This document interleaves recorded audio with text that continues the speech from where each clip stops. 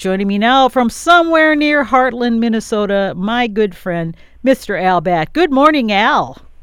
Hey, good morning, Karen. Good morning, everyone. It's another top 10 day, I think, out there. A little bit of rain, but oh gosh, I was talking to a farmer yesterday, and he said, "Let the rain come." Yep. So he was happy to get as much as we could. I want to say thank you to all the folks that gathered when I honored a fellow by the name of Dave Olerud, originally from Boyd, Minnesota. Boyd is home of Good Time Days. Also to the Haines, Alaska Public Library, to the American Bald Eagle Foundation, the Haines Tourism Department, and Sue Chasen, all for allowing me to bloviate various things. Or it might have been bloviating, too. So it was fun being in their company. And thanks, everybody. Had a number of folks stop while I was ringing bells for the Salvation Army and said they listened to AMSU, so I appreciate that. And happy Thanksgiving, just in case I forget to say it later on, because sometimes we forget to say things we should. Lots of flowers are blooming in the middle of November, or is past the middle of November now in my yard. They're dandelions, so that's what I'm having. But, you know, they bloom on pretty short stems now compared to what we see in the summer. So there's a reason that we have dandelions. They are persistent. Hardy. A caller yesterday said raccoons got into her garbage can, and I said they were seeking canned goods. I would think that they would probably be giving to the Salvation Army, so that's why they're out there. I saw a pair of bald eagles on a nest site in Alaska in November. One was actually perched on the edge of the nest, and the other on a branch just a few feet away. I've seen that in Minnesota in November, too. Why are they doing that? They aren't going to nest now. Well, I think they come in to do a little repair or remodeling, saying, you know, I've been thinking about this since we fledged the young ones, and I think we could use another stick right there. Or maybe it's just a bonding practice. They come back and say, you know, got to be here like in January or something to get going on all this. So it's just really neat to see them there. Chad Hines is heavily involved with the Hawk Watch in Mankato area. He said we had little movement in the last 3 days. Most of it's been bald eagles, but there's been some northern harriers, sharp-shinned hawks, red tails, rough legs, and one golden eagle. We have a month remaining and the promise of cold weather. Once lakes begin freezing up north and snow covers the ground, there will be some additional raptors pushing south. I'm not sure if 20,000 raptors is still possible for the season, but we should eclipse the 19,000 bird mark this week. We go until December 15th. So there's a bunch of... dedicated just doesn't quite seem to be a big enough word for them, but they're out there looking at the skies. You know, I was astounded by the number of hawks and eagles that we saw driving up to the cities. We were going up on, Sunday. Sunday we went up to the Twin Cities, and on the way up there we just saw hawks and eagles and all sorts of things, and we just commented how many we'd seen. And my husband, he's from Owatonna originally, says, you know, as a kid we just never saw eagles, and now we see them all the time. Boy, that is, they are a remarkable success story as far as the numbers that have grown. I did not see them as a child. I think I was 14 before I saw one around here, so I saw them in, of course, movies and film strips and TV shows and all the wonderful world of Disney and those kind of things. So I saw those a lot, but you know, it's not like seeing them in real life. So it is cool to see them out there. Why do we see so many now? Is it hunting issues, or what is it that has brought so many back? Yeah, education sure has, like it does in everything, played a big part. But Oh, DDT, doing away with DDT, and just a realization that I don't believe I would call the bald eagle our national bird, but it is our national symbol. I don't think it's ever been declared our national bird. And you can look it up online, and there'll be a million and some things that'll say our national bird, the bald eagle, but I don't know where there was ever legislation or anything declaring it as our national bird, but it has been our national symbol forever. So it's very important for us to see them and say, "Wow, this is just an amazing thing to see these birds." Our good friend Tom Jessen, TJ of St. Peter, said on November 14th and 15th, snakes were still moving in November. Tom says, I rode my bike up the Ottawa Road, that's northeast of St. Peter, and found 10 dead garter snakes. Aw. On the 16th, with temperature reaching 68 degrees, I biked the Rabbit Road east of St. Peter and found a single live juvenile red belly snake. Strangely enough, I didn't see any dead ones from the previous 2 days. Any snakes seen above ground in November is still an unusual occurrence, but of course that will be changing along with the climate. Now, where are they hiding then? Because I was, working in the gardens and things, and I know that I have garter snakes around there, and I didn't come across any. So do they go underground? Where are they? Yeah, they find a hibernaculum. It can be growing up on the farm I grew up on. It was an old deserted well, and they would get down in there and spend the winter down in there. But it could be under rocks, under wherever they can find a place suitable to survive our winters. But it doesn't have to be really warm, though, because they're cold-blooded. So how is there a temperature that has to be before they, I guess, freeze to death? I don't know how cold they can take, or if that varies from snake to snake. I don't know that. I know TJ would know it, but I don't know what the exact temperature there would be. I do know that he sent some photos of the red belly snake, which is one of my favorite snakes. These are tiny little things. They could be mistaken for a night crawler if you see one from any distance. They're just so tiny. So thank you for that. Got a couple things from Jim Myers of Mankato. Said, Al, I feed bird suet year-round. I pretty much have birds on it from light to dark. Even the crows come to it now. I switched to plain beef suet from the meat market because the squirrels were eating the store-bought kind with peanuts in it. Even in those square green suet feeders, they would open the top or try to carry the whole thing away. Now I secure the feeder to the tree because the raccoons and possums try to carry it away too. I made a simple feeder out of chicken wire that seems to work best. I worry a bit about suet getting rancid in the summer, but I don't think it's a problem. What are your thoughts on this? Jim, it's cool that you're feeding them. Suet can soften.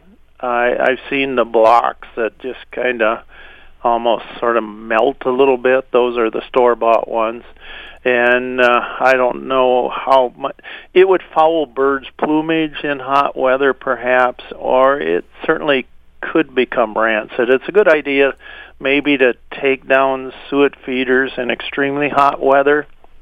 And it's a good idea that raw or homemade suet maybe not be offered on those extremely hot days.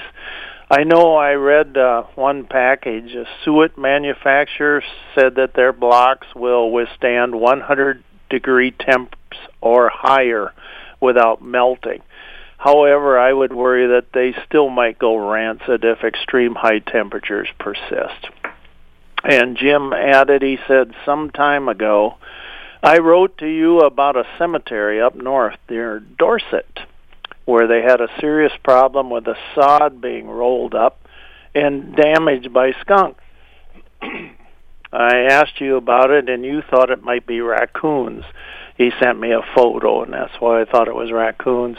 He said, I am happy to report some brave souls staked out the cemetery one moonless night and caught numerous masked bandits arriving to continue their foray for grubs, etc.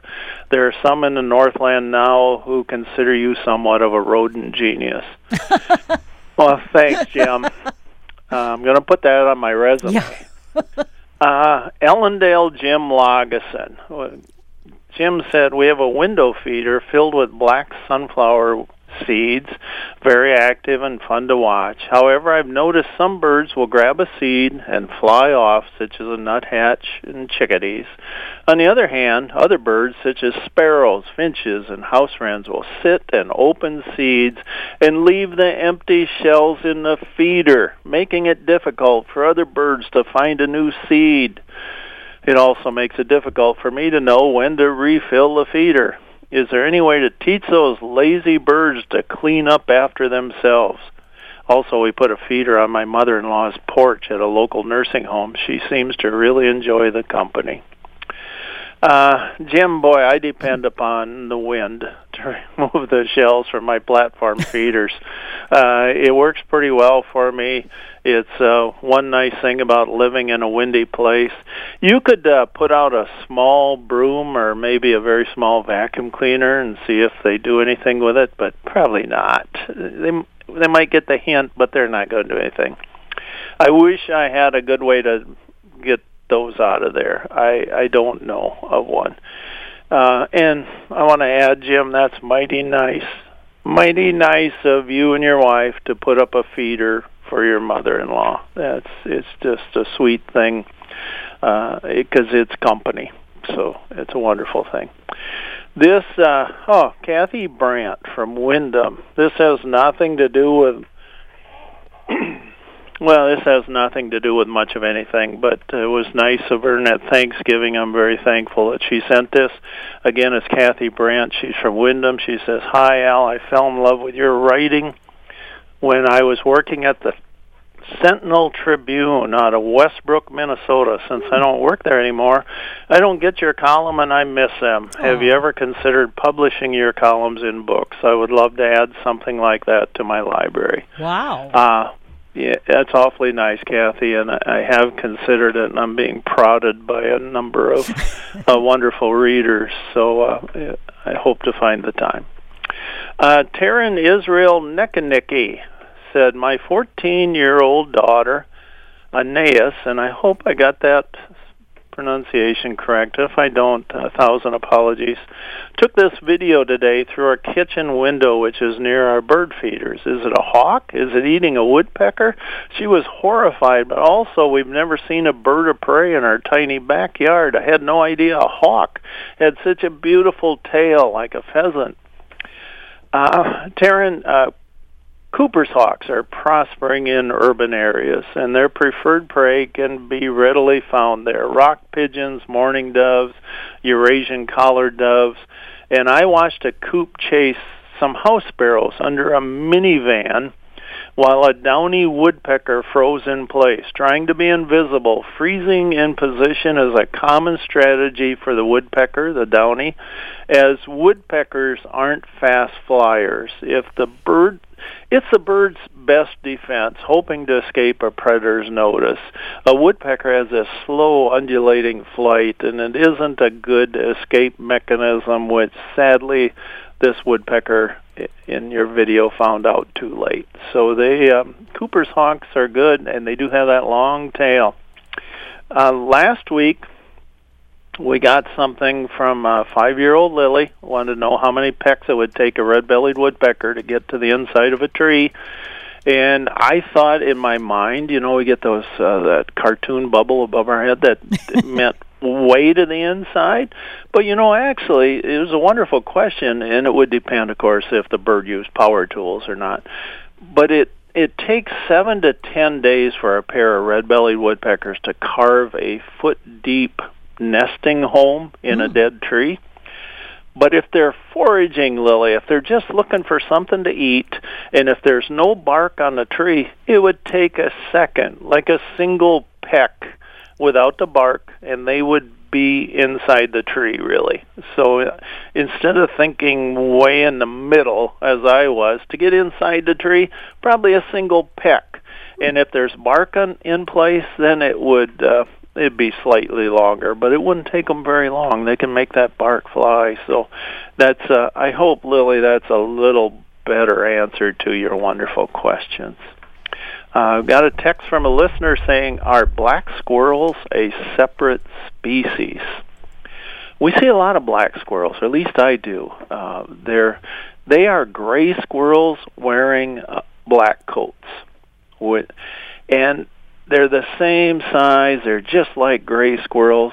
But to my mind and to others I've heard from, they tend to exhibit more aggressive behavior than the gray squirrels. I don't know why that is. I don't think it's... I have a friend that feeds them all the time, and he said, oh, the black ones, they rule the roost. They chase the gray ones away. And so I guess it's just not me.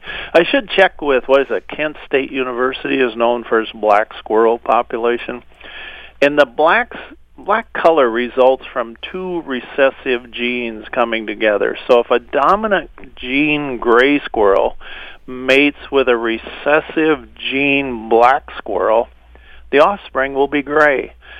Two black squirrels produce black offspring. So like my friend that feeds these, Phil Morai, he has black squirrels mating with other black squirrels, so he gets more black squirrels. How about fox squirrels? You see black? I don't. I've seen the larger fox squirrels with black on their heads in North Carolina. The whole head wasn't black, but they had a lot of black on the head, and I guess that's a fairly common thing to see in some areas, and that North Carolina was one of them. So, boy, that's a long answer. They are not a separate species. They are gray squirrels, and again, they're just dressed in black, and they are beautiful. I carry a camera. I have taken more photos of black squirrels. I've never had one photo do them justice. They're just exquisite animals. See, Al, I have a whole list of text of questions and observations from people. Is it a good time to do that right now? Oh, only if I can ask you first how to wash a chipmunk. Well, let me tell you how to wash a chipmunk. This happened over the weekend. My husband was in the garage, and there was a pile of some blankets and some sheets that we use, occasionally if it gets cold and we want to protect the plants from frost and things. And so he thought, oh, this kind of smells bad. So he grabbed this pile of the blankets and the sheets, and he threw them in the washing machines, and washed them like usual. And my son and I were in the other room watching football or something, and all of a sudden in the laundry room we heard this big scream, ah! And then this big thunk. And we thought, what in the heck? We thought Jeff was hurt, my husband. And so my son Grant goes, Dad, are you okay? And I said, what's going on? And so we went out there, and sure enough, on the floor was this creature. That's what the thunk was. It had fallen on the floor. Apparently, he hadn't shook out the blanket and the sheet before he put them in the washer to get rid of the smell. So the squirrel went through the wash cycle, the entire wash cycle, and I don't know how this works, but it was the most bloated thing I've ever seen. Obviously, lots of water. It almost looked like it had, like was in a womb, like the outside was all like this big water-filled bubble around it or something. And oh my goodness, Al, I have never smelled anything so awful. And Jeff yelled, get some plastic or get some paper towels. And then a little bit later, get a plastic bag. So so anyway, it was just the horrible smell. He threw away the blankets and he threw away the sheets and put that chipmunk in the plastic bag and threw it away. So I'm assuming it must have been dead, which is why there was a smell in that pile in the first place. But what would have caused it just to die in the garage? I remember earlier this year, I would be in the garage and I would hear it because it would be in the carrots or things we had kind of put aside, and it would be chewing on them, which we were not happy with. But it was just dead in the pile of blankets apparently. So what would have caused that? We don't have poison or anything, so we were just curious. Sure. I remember helping milk the cows when I was just a little blonde, blue-eyed toddler.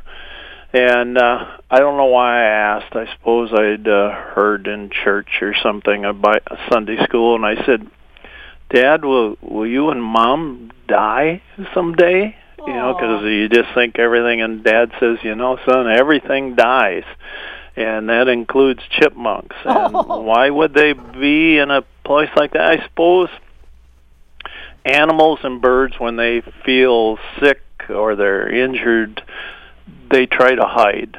They go someplace, and, you know, it's just like, who out there has not been sick and said, I need to go to bed? And that's just, you know, it's kind of a hiding place sometimes for some of us. We just go there, and we feel that comfort of the bed, and we hope we'll get better. And I would guess that's what happened to the chipmunk. It just said, I'm not doing well, and who knows what got it. You know, maybe it was just a old chipmunk. But well, maybe it ate too much food, and it died of being stuffed from all the nice veggies and things it ate in my garage. Yeah, too much tomato juice, maybe. Yeah. Well, anyway, that's the story. Don't wash a chipmunk in the washer because, number one, it looks gross. Number two, it'll scare your husband almost to death. And number three, the stench is horrible, and he had to run some stuff through some special washing machine cleaning stuff through it to try and get rid of that smell on a really long cycle, and throw away the blankets and the sheets that we used to cover the plants because there was no way we were going to deal with that. So, and it's not a pretty sight, just trust me. And Jeff, you know, only a man would wash a chipmunk. Well, you know what's so ironic about it is because whenever I'm going to do laundry, he goes, make sure you take the stuff out of your pockets. Make sure you don't leave anything in the pockets, you know, Kleenex or whatever, because I'm notorious for that. Well, now, wouldn't you shake the blankets and the sheets out? I guess not. So anyhow. I probably not. I'm a man, so. Right. You know, we're in a hurry. We're on a schedule. Right. Well, anyway, here's the, I've got, I think, 5 text here. The first one, cool. Hi, Karen.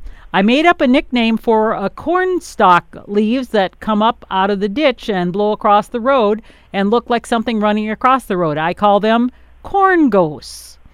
Okay. It's a nice one. That's from Tony. Yeah, we all see that, don't we, around this time of year, these sharp, like machetes being thrown across the road by the wind. No, I don't know who that's from. He says, it's, for Batman, he calls you. And from Tony, hi, Karen. Question for Al. We put a suet feeder in the yard. So far, nothing. Any suggestions? It depends on how long you've had it there, Tony. If you've had it for quite a while, maybe move it slightly where birds are, where you see birds. If you have a feeder up and it's a busy feeder, maybe move it a little bit closer till the birds get used to it. Make sure the suet is good. Not rancid or something. I'm sure it's not, or you wouldn't have put it out there. But maybe just try to move it a little bit, and then put like a sign on it, free suet. You know, those free signs work. Okay, and our friend Jack has a question. He goes, regarding today's show with Al Batt, I have been using the new app to scroll back to the earliest birding with Batt shows that are on the menu. I was very intrigued by the fact that Al was associated with Boone and Erickson on WCCO back in the day, including writing for some skits. I'd enjoy hearing more about that. Yeah. Jack, thanks. Yeah, Boone and Erickson, for those that don't remember them, they had the most popular radio show in Minnesota, and that was before Karen Wright took over that crown. Boone and Erickson were on WCCO, and they were listened to by everybody. A lot of folks around my neighborhood had two religions. They were Lutheran, and they were WCCO listeners. That was kind of their two religions. And they did a lot of funny stuff about Lutefisk and Minnesota Hospital and all these kind of things. They also had Steve Cannon, who was on WCCO, that did voices. And I used to just write little lines for them, and they would involve them in some of their skits. And I got to be on stage with them at the state fair as a hick from Heartland. And I will say this, Charlie Boone and Roger Erickson, who Roger would talk about the Bernadotte International Airport, so he was born in that area. and they were the nicest people who treated a young fella really kindly, and I appreciated their advice and kind of the way they helped me lead my life to where it is. So they were just, people come into our lives, Jack. We all have them, and we don't always know why things are the way they are, but we have that hindsight is 2020. We can look back, and they taught me many things. So all our teachers aren't in schools. I had wonderful teachers, but I had great teachers elsewhere. So thanks for bringing that up, Jack, and thanks for listening to that old stuff. Right, I agree, and thanks for subscribing to all those podcasts, because it's a great way to go back and listen. And we don't have all of them because you've been on 40 years, but ever since we've been able to do the digital, we've been putting them in there. All right. I hear from a lot of people from all over creation that are doing that, so I appreciate it. Okay, Jennifer. Hello, ma'am. Please ask the bird guy about the ethics of putting out bird feeders with outdoor cats. We would love to put out some feeders, but I'm worried that I would be setting the dinner table for our fatty, fat felines. They're chonky, but they catch stuff. What are your thoughts? Yeah, and it's I'm a cat owner.